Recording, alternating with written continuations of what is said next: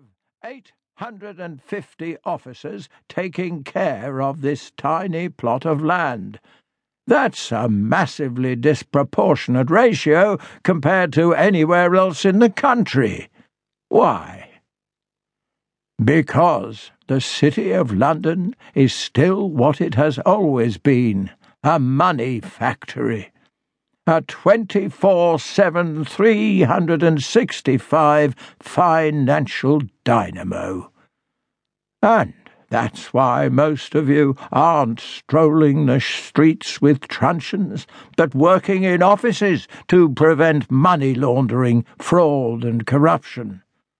There's only a handful of private owners in the square mile, and most of them don't even live here. They don't need you looking after them. So, why do you need the Peculiar Crimes Unit?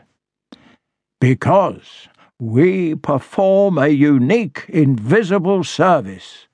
In many ways, we operate more than half a century behind the rest of you, because that's when our sphere of operations was first decided. We're not constrained by your rules. We use our own judgment. Our task is to prevent public disorder. That includes investigating any serious crimes that take place in public spaces.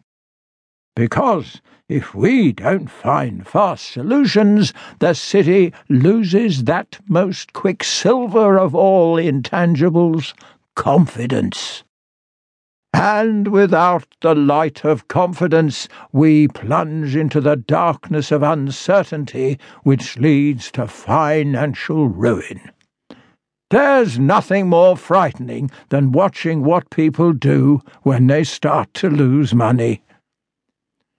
Which is why I'm asking you to increase the PCU's funding in this coming year, because our unit is buying you something which no one else can provide in London: stability and peace of mind in increasingly unpredictable times.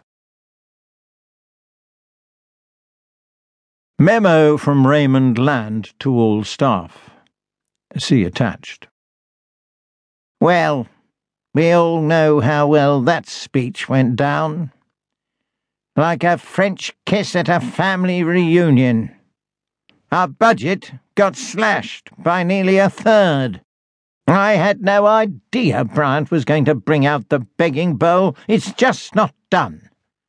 It didn't help that he forgot the rest of his speech and then sat in the mayor's wife's lap. Serious crimes in and around the square mile are down because the residential population is falling. This might have something to do with the fact that every half-decent flat in the area has been snapped up by war criminals shoveling their loose change into safe havens. Nobody lives here anymore. The lights are going off in the square mile, so the thinking goes that we can get by on less.